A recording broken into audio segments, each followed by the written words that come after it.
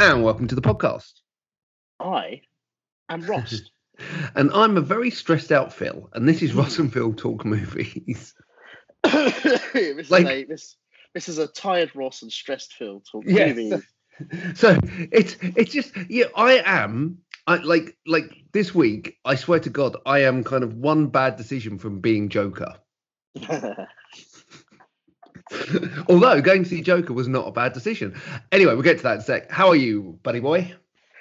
Sleepy. Other than that, very, very, very busy. But other than that, very good. I know. This is it. Like, we're so busy at the moment. We're squeezing in a podcast at 8:45 on a Sunday morning. Now, that is dedication, dear listeners. Yeah, and I do require sympathy. I wouldn't beg for sympathy. I think we deserve sympathy. I'll just take anything, mate. I'll take anything I can get right now. So today's going to be a show of two halves. And the first bit, we're going to be talking about Joker. And no doubt there will be a few spoilers. So I'm going to limit our talk to Joker to about 10 minutes. So if you haven't seen Joker yet, you can jump forward 10 minutes to our second half, where we're going to be talking about our best and worst of the year so far. So this is our quarterly check-in, our third quarter check-in for films released up until the end of September. Yes. Now that's very important. Yes, not including a certain film. Because that certain film does significantly change the list. It really does. It really does. Okay, so 10 minutes from now, if you are not having not watched the Joker, if you haven't watched the Joker, probably you're listening to the wrong podcast because you should have seen that first or second night. Headline, I'll tell you what, you can jump forward 9 minutes because we'll give you 1 minute on just how good we thought it was. Ross, how good did you think it was? Okay, so I'll caveat all of this by two thoughts, right? You were not looking forward to this.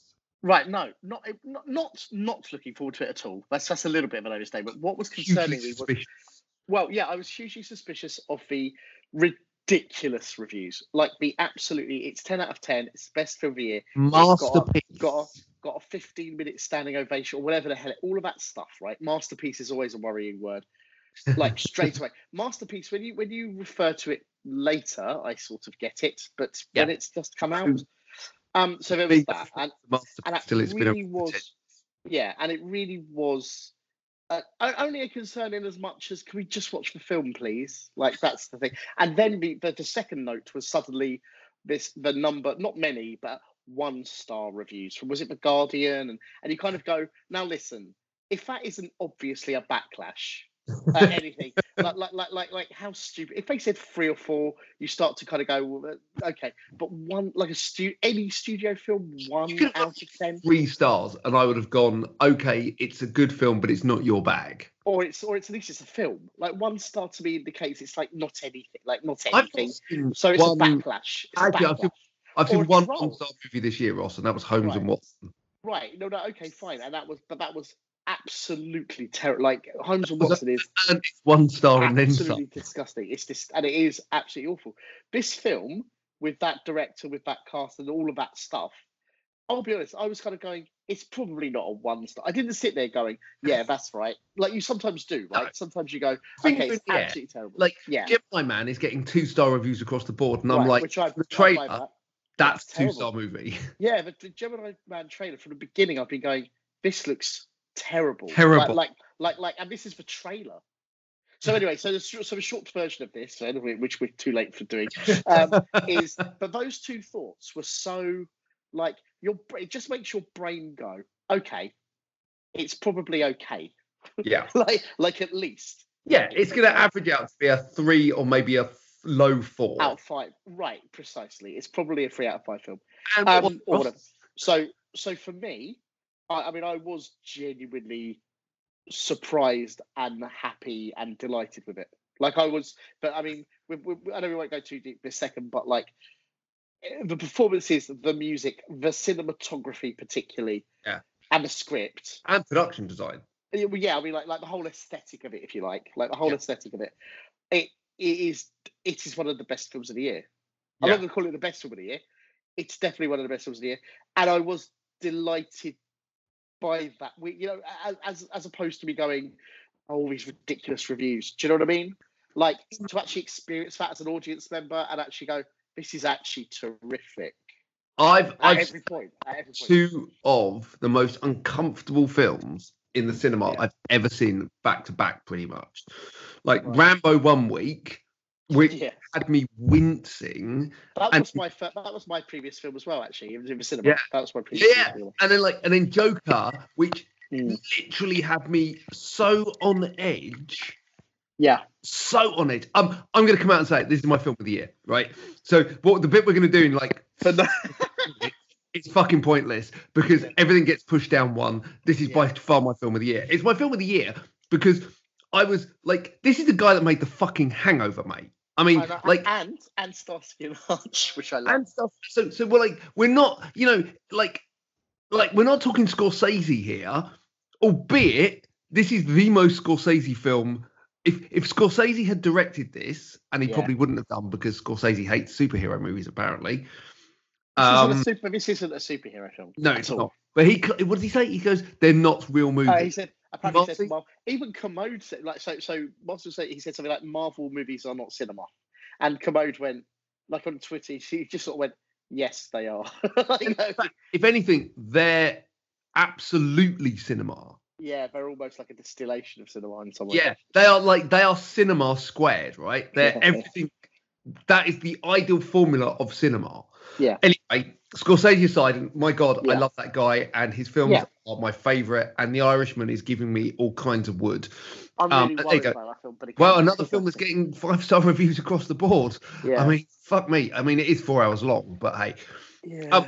This isn't that one. So Joker, great. Look, jump forward 5 minutes, because that's when we'll stop talking about it. But 5 minutes from now, right? Go. So, fuck me, what an amazing film. You had a massive. Your concern. We had a conversation about this. I don't think it was on the podcast. Was that they tried too hard to tie it into the Batman stuff. So my specific concern is, and this is not Joker specific, it's Batwoman, it's Gotham, it's everything else. Yeah. I am sick of seeing. When I say sick, they're usually good. I'm not dismissing the quality, but stop doing Batman shows and TV and films and stuff without Batman. Just stop doing it, because it's all about actual Batman. Yes. It's like, spoiler alert. This probably does the best job of setting up a Batman film that will never be. It was very. I mean, I really want to see a Batman film with Joaquin as the Joker. And a Batman film like this film. It doesn't need tons of action. No, it doesn't need it. It could be a detective. It could be a proper Seven. It could be like film. Seven. And this sounds kind of weird, but if anything, I want to see a Michael Keaton old Batman film with him, with Joaquin. With Joaquin Phoenix. Yeah, I get you. I completely agree. If they did The Dark Knight Returns as a live action film with Michael Keaton and Joaquin, because if you think about the ages, I know it doesn't quite work with the continuity of this film. Because I mean, how old is he supposed to be in this film? Like he looks like he's 50. Yeah, he does. This is definitely not a young Joker origin. He's presumably supposed to be like 30 something, I guess. Well, but I mean, he looks 50. I didn't care. Yeah, no, absolutely. There's an interesting article on IGN about different readings of the film. Now, I was quite tired when I watched this, so I pretty much took it relative face value. Potentially, the bit where he's on the car at the end. Yeah. I was like, maybe that's a bit messianic for me. So maybe he was imagining that like he did the relationship. Well, that's that's a hell of a spoiler right there. That moment was absolutely amazing. Yeah. That I mean, there were bits of the film, and there were individual shots. Like there's just a shot when he's on the back of the bus, and there's just this slow zoom towards him. Yeah. And it was just absolutely amazing shots. And for me to explain why, I can't. It's just amazing. It was just that amazing. Bit on the tube where he first loses it was fucking unbelievable. But there's other readings of this film where like people are like, no, he's in the asylum the whole thing, and none of this actually exists. Right. Yeah, I don't think that's accurate. I feel like that's like a coda rather than. Yeah, but there's a couple of others which are like half and half, and it's like there's too much of that, because if that's the case, then Batman doesn't exist then. Like the whole origin of Batman. Well, in this film, Batman doesn't actually come to be. It's just totally in his head, and there's nothing. But there's not anything. No, but then there's another reading, which is like basically he sees this going on. So the events are real outside, but he, in his mind, from seeing on TV, places himself into those events. Oh, like he does in the show in the flat. Like, but then again, that doesn't happen then. In theory, if none of it happens, it doesn't make any sense. But one thing that was quite funny for me, well, not one thing, at the end when she says, he says, you know, I was thinking about a joke, and she goes, "What is it?" And I'm not joking. I actually said out loud, "You wouldn't get it." Yeah.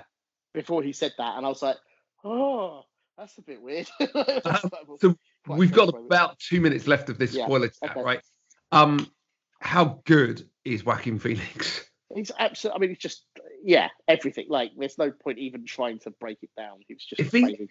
The dancing stuff was incredible. He definitely deserves Best Actor nominations. I don't know about whether he deserves the win in the end, but you think of people that won it recently, right? Yeah. Well, I mean, if Heath Ledger won it, then there's no question that he wins it, because it's if you're comparing like for like, and this is the thing that's he's way better than Heath Ledger was.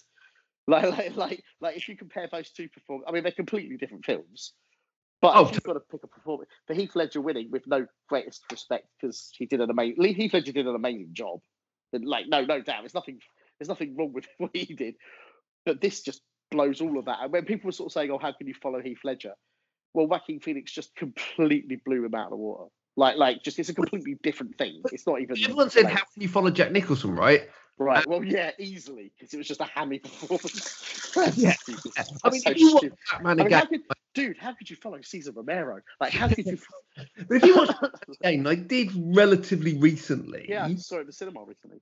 It's a stunningly good film, but Nicholson is not exactly putting a lot of effort into that. He's enjoying himself, which is fine. There's layers to that character. Yeah. It's just Jack Nicholson in makeup hamming it up. Just enjoying himself, which is great, and it works. It works perfectly well for that film. Like, it works perfectly well. But what I love is, and by the way, welcome back. If you jump forward, we've not stopped talking about it, but we have moved on to other Joker. So we're kind of through the back end of Joker. Needless to say, both me and waited. We would both have to speak so long for it to really do it justice. It's not, I think probably we'll do a deep dive on this during the week, and we'll come back and do like a full-on Joker specific podcast. But like, it's interesting. I think each incarnation of Joker so far, and I'm completely discounting Jared Leto, if that's okay. I know, I bet he was unbearable. But the next, can we just get that happen? It was absolutely. I hated it, and the next best one for me is Mark Hamill in The Cartoon. Oh God, yeah, absolutely wonderful. Mark Hamill is glorious. Yeah. Okay, so look, that's our very quick chat about Joker. But I think, needless to say, we both enjoyed it. Neither of us were disappointed. Both of us were surprised. And and the bit where Batman swooped down and punched Heath Ledger, with Heath Ledger's corpse, unbelievable. Yeah, the bit where Batman swung down with Heath Ledger's corpse over his shoulder and just threw it at him. I think Joker's shoo-in for an Oscar nomination for Best Picture and Best Actor, and probably Best Score. I think the score was and cinematography, and a lot. I think you've got to give Best Director nod if you're going to go down that road. But production design wise, the fact it opened with the old school Warner logo, we're good. And again, that was like Argo did that. I'll go fuck yourself. Yeah. Still love that joke. Right, so we've done this twice during the year where we've kind of gone our best and worst of the year so far. So our quarterly wrap up. We're a little tight on time on this specific podcast, so we're not going to go into great detail, but we'll maybe dig a few changes. I've definitely changed mine around a bit.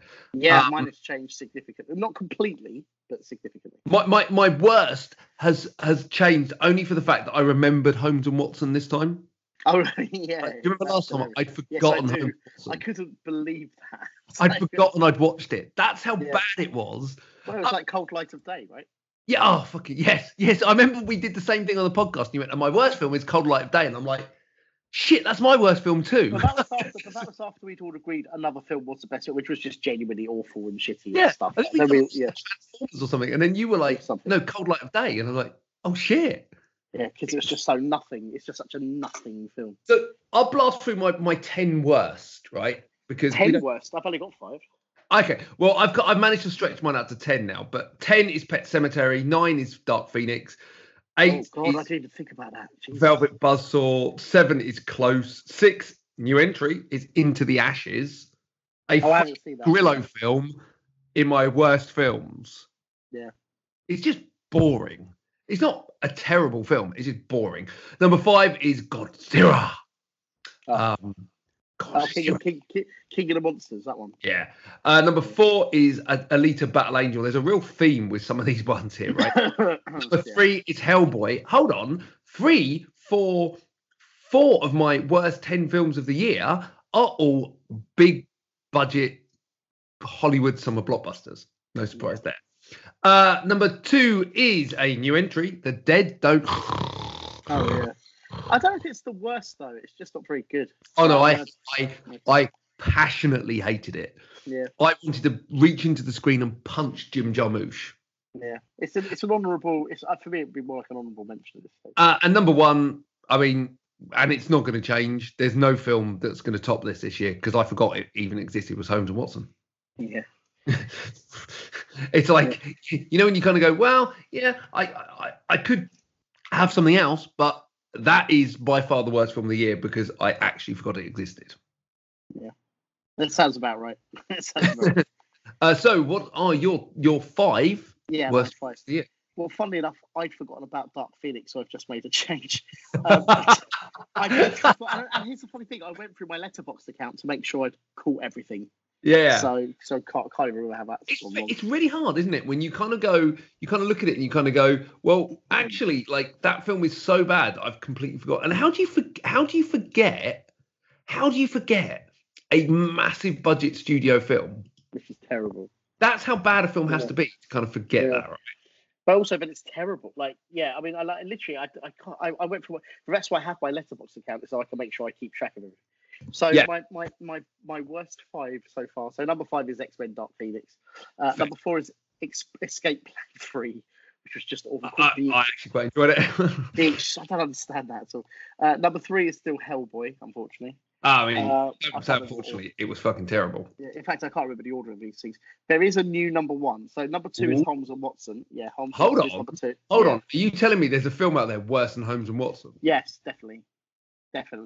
Go on. And actually, don't get me wrong, it might be tied in first position, but number 2 is Holmes and Watson. Number 1, the film, and I mean, I'm excited. Yeah, I physically hated it while I was watching it in the cinema. Like, I really, really like Holmes and Watson just made me upset, and everything falls back. What that made me physically angry in cinema was that film Anna, the Luc Besson film. Oh, so wow! How weird is this? I watched Anna last night. Have you forgotten you watched it? No, it's definitely in my worst film section. I think I said it was like a 4 or maybe a 5. I don't think it's the worst film ever. But if you watch that in the cinema, if you'd watched it in the cinema, like how many times can you go 6 months earlier, 3 months earlier, 2 months earlier? This plot twist, and you don't care. And you never ever care. If the timing thing makes no sense. It has that one fight scene that everyone raves about, which is a good fight scene. But it doesn't matter. Is that the restaurant one? The restaurant scene. But here's the thing about that scene. Is it? Right? Because I can't see half of it. No, but at least it's well choreographed. It's full on. Yeah, but at least the gun fu in John Wick, right? As much as I hated John Wick 2, it was repetitive. At least you kind of saw what he was doing with the guns, right? And you could sort of see the ballet in them, and like the like when he'd use and like the blood spurting and the gun, like half the gunshots in that restaurant scene, you can't see where the gun is. Yeah, no, I know. I'm trying to give it something. Like Anna, I didn't like it at all. Anna might now be making a late entry to my list. Anna, it's like, and also like the fact that you've got Mirren, who's so good in it. Like she's really good in it. Mirren's in another film, right? But Fast and Furious. Why would her character constantly sabotages her own missions? It's fucking like she's the one in charge. She's like M, right, basically. And she sends Anna into these missions, and she's constantly in that scene. There's a whole thing about the whole fact that she doesn't give her a loaded gun. Yeah. Like, well, you should have figured it out. It's like, no, you should give her a fucking loaded gun. You're the boss, you moron. You fucking nearly killed her. And even if you don't care about her, even if she's expendable, you've just told the bad guys that you're targeting that you're after them. Like, she's the stupidest M of all time, and she constantly sabotages her. Yeah. Like, and it's like, I don't mean, if you did it in a training thing, fine. Like, if you're training someone and you're giving them shit, like a drill instructor, fine. But you're sending her in for a mission which you presumably want to succeed. So what are you doing? Do you know what I mean? Like, and it was just constant. And the time jumps are terrible. The woman playing Anna is obviously just someone fucking Luke Besson or someone else. It's just horrid. The whole thing is horrid. Like, and again, how many times can you remake Nikita as well? How many times are you going to do it? Well, how many times can he do it as well? So, like, I liked it when it was like girl rescued off the street, becomes a model. I'm like, well, this is interesting. For about 5 minutes. All of a sudden, she's like this superhuman fucking, and I'm like, what? Have I missed a whole sequence? Oh no, here's a flashback. Okay, right. Okay, got it. Right. So, okay, now this is playing out. Okay, here's a flashback. Right. Well, okay. And it doesn't tell you what's happening. The flashbacks don't inform you. No, they don't tell you anything. Okay, interesting. Like, because I literally watched it last night, and it's definitely on my worst section. If you can tell me, also, sorry, go on. No. Go on. No, in hindsight, I can remember so little about it, and I only watched it last night. Can you tell me at all what Luke Evans and Cillian Murphy were doing in it at all? Can you tell me anything they did? They had a nice scene in the park at the end, which had a bit of a kind of But what do they do? What are they doing in it? Yeah, no, totally pointless. But there was a nice scene at the end which had a bit of that kind of John Woo Killers kind of thing about it, with like two guys that want to kill each other but can't. It was quite a nice. I like that scene. Like, there are a couple of really interesting scenes in the different. What the fuck has happened to Luc Besson? Yeah, I mean, who knows? Like, it's absolutely terrible. When it got to the end credits, I was like, because obviously this is one of his Europa films, right? So I was like, yep. I thought it might be good. It might be like Kissing the Dragon, or it might be like, But I was like, okay, so who did he get to direct this one? And I was like, right. oh, no, it's him. And I was like, oh, fuck. Yeah, what on earth is going on? So just to kind of put this into perspective, right? He made The Fifth Element in 1997. Yeah. Good film, right? We agree? Good film? Yeah, of course. I've watched it again recently. I loved it. Great film. Joan of Arc, not so good. Not so good. Not so good. Arthur and the Invisibles, never saw it. I've never seen it. The Lady, no. The Family. Oh, The Family's terrible. It's just appalling. The Family is really, really bad. They watch Goodfellas in it. Like, De Niro's in The Family and they watch Goodfellas. And you kind of go, Lucy was terrible. Yep. Valerian and the City of a Thousand Planets, which I didn't hate. I couldn't watch it. I just couldn't be bothered. Actually, no, I did hate it. I gave it a 5. I didn't hate it. And then Anna. How do you go from making Fifth Element, Leon, one of the greatest films of all time, and Nikita, like the back-to-back, pretty much, of Nikita and Leon, and then but then, as Todd Phillips has proved, everyone has at least one good film in them. Well, yeah, we've done a bunch. Overall, there's a couple I don't like, but most of Todd Phillips films I like. This is a very different. Because I only remember him as the director of films like The Hangover. First Hangover was good. Old School, Due Dates. I like most of it. Okay, no. Yeah, see. Okay, so Joker, War Dogs, I didn't hate. Due Dates was good. Okay. Hangover was good. Starsky and Hutch, I actually quite enjoyed. I love Starsky. I know it's not great, but I loved it. Was Road good. Trip, I love Road Trip was good. Yeah, okay, I take it back. And he's about to do a Hulk Hogan biopic. That's his next film. How good is that going to be? Who's playing Hulk? It doesn't say yet. Chris Hemsworth. No, it's Chris Hemsworth. Oh God, this is the best thing I've ever heard. You literally have me on Hulk Hogan and Chris Hemsworth. Right. 100% down for that. Let's do our top 10 of the year so far. So if I do, I'm going to do one. I'll go down 10 to 2, and then we'll do one. Okay. Good. Actually, there's no point because number 1 is Joker, but it's not released yet. It's not Joker yet.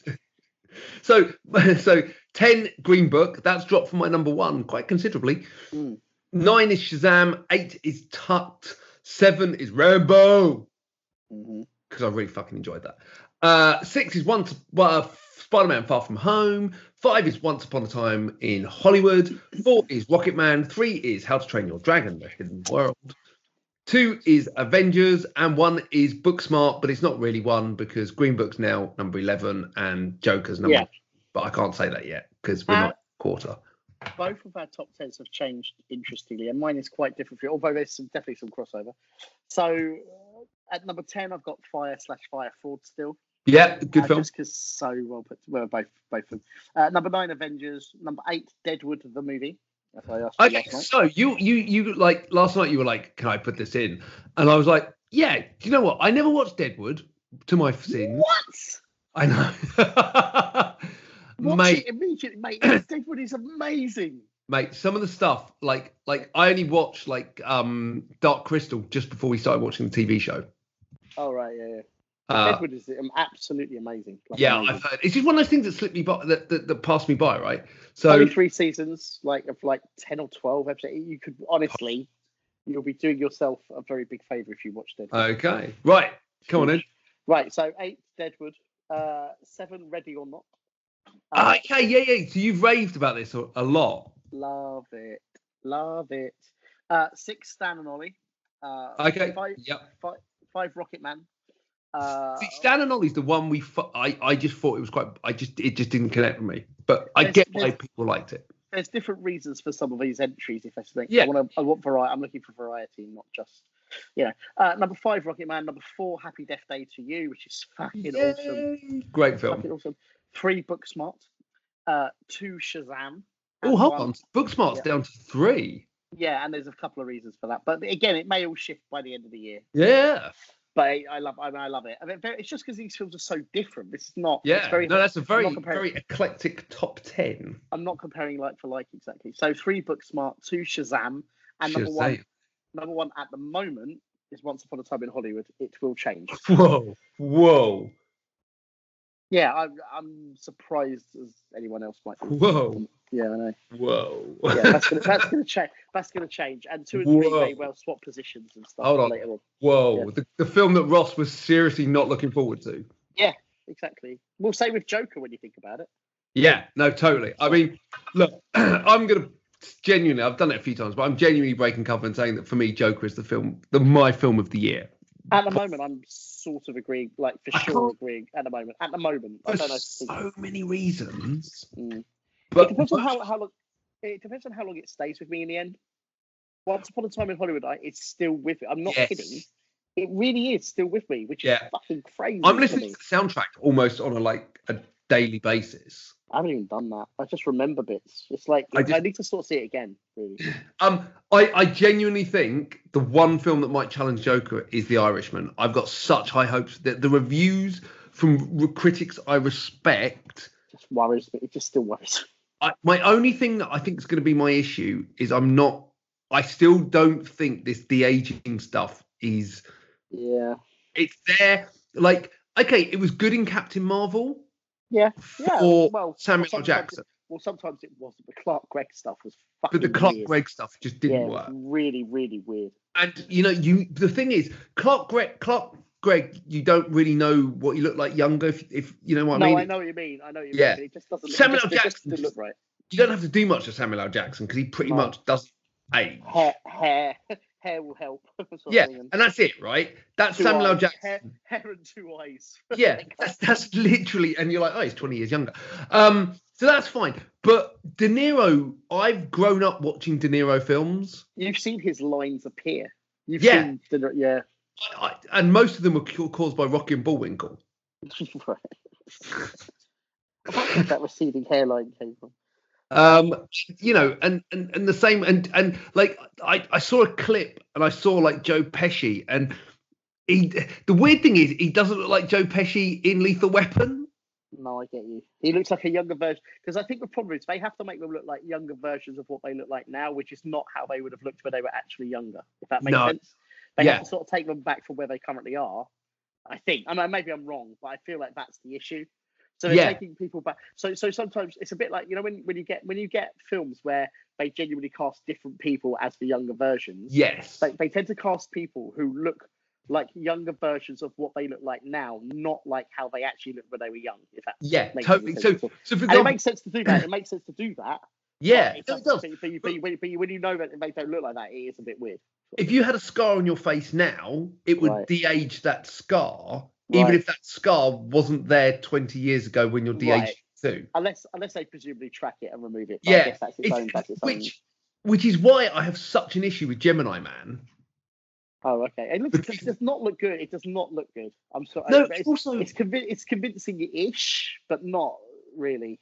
But also, he doesn't look like Will Smith in Fresh Prince of Bel-Air, which is the age of Will Smith in that movie.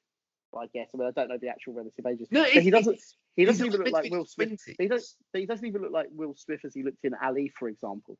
No, he doesn't even look like that. No, he looks like some guy. He looks like a guy who looks like Will Smith. Yeah, but that's it. He looks like a guy that looks like Will Smith.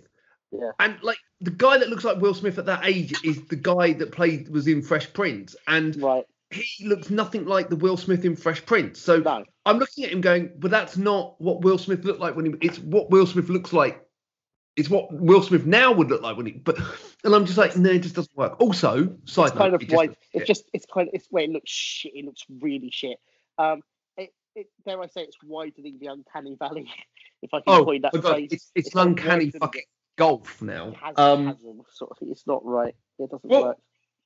Well, that was interesting. So I'm really looking forward to like what the end of the year brings, because that's going to be like there are some film. This is what we're going to start hitting Oscar season films shortly. Yeah. So that's interesting. Could change anything. I'm perfectly aware that there's 2 or 3 films in my top 10 right now that may become honourable mentions. Escape Plan. I'm very aware. I mean, Escape Plan 3 is surely going to end up at like number 4 on my top 10. Yeah, totally. And I'm going to have a total rethink of Holmes and Watson. Yes. Oh, coming in at number 6 on my top 10. What's happened? So Ross, where can our lovely listeners find out more about you? Should you wish to explore me and what I do, that's a bit weird. I got a bit arch. At Ross Boyas on all the things, at Evo Films UK on all the things for the company Evolutionary Films. And if you'd like to follow at Vengeance Film UK, you could follow and catch up with the this action film franchise that I'm directing. Yay! Go. Yeah, that was it. www.philsquickreview.co.uk. We're on Twitter, Phil Quick Review with no S, so Phil Quick Review. And then you can follow us or connect us on Instagram, which is Ross and Phil Talk Movies. Thanks for listening. Go and see Joker if you haven't seen it. We will do we'll do a show all about Joker. We'll try and do that during the week if we get time, because I think it's a show on its own. Yeah. And that's it. So thanks for listening. Speak to you soon. Bye. Bye. We love you. Oh, wait.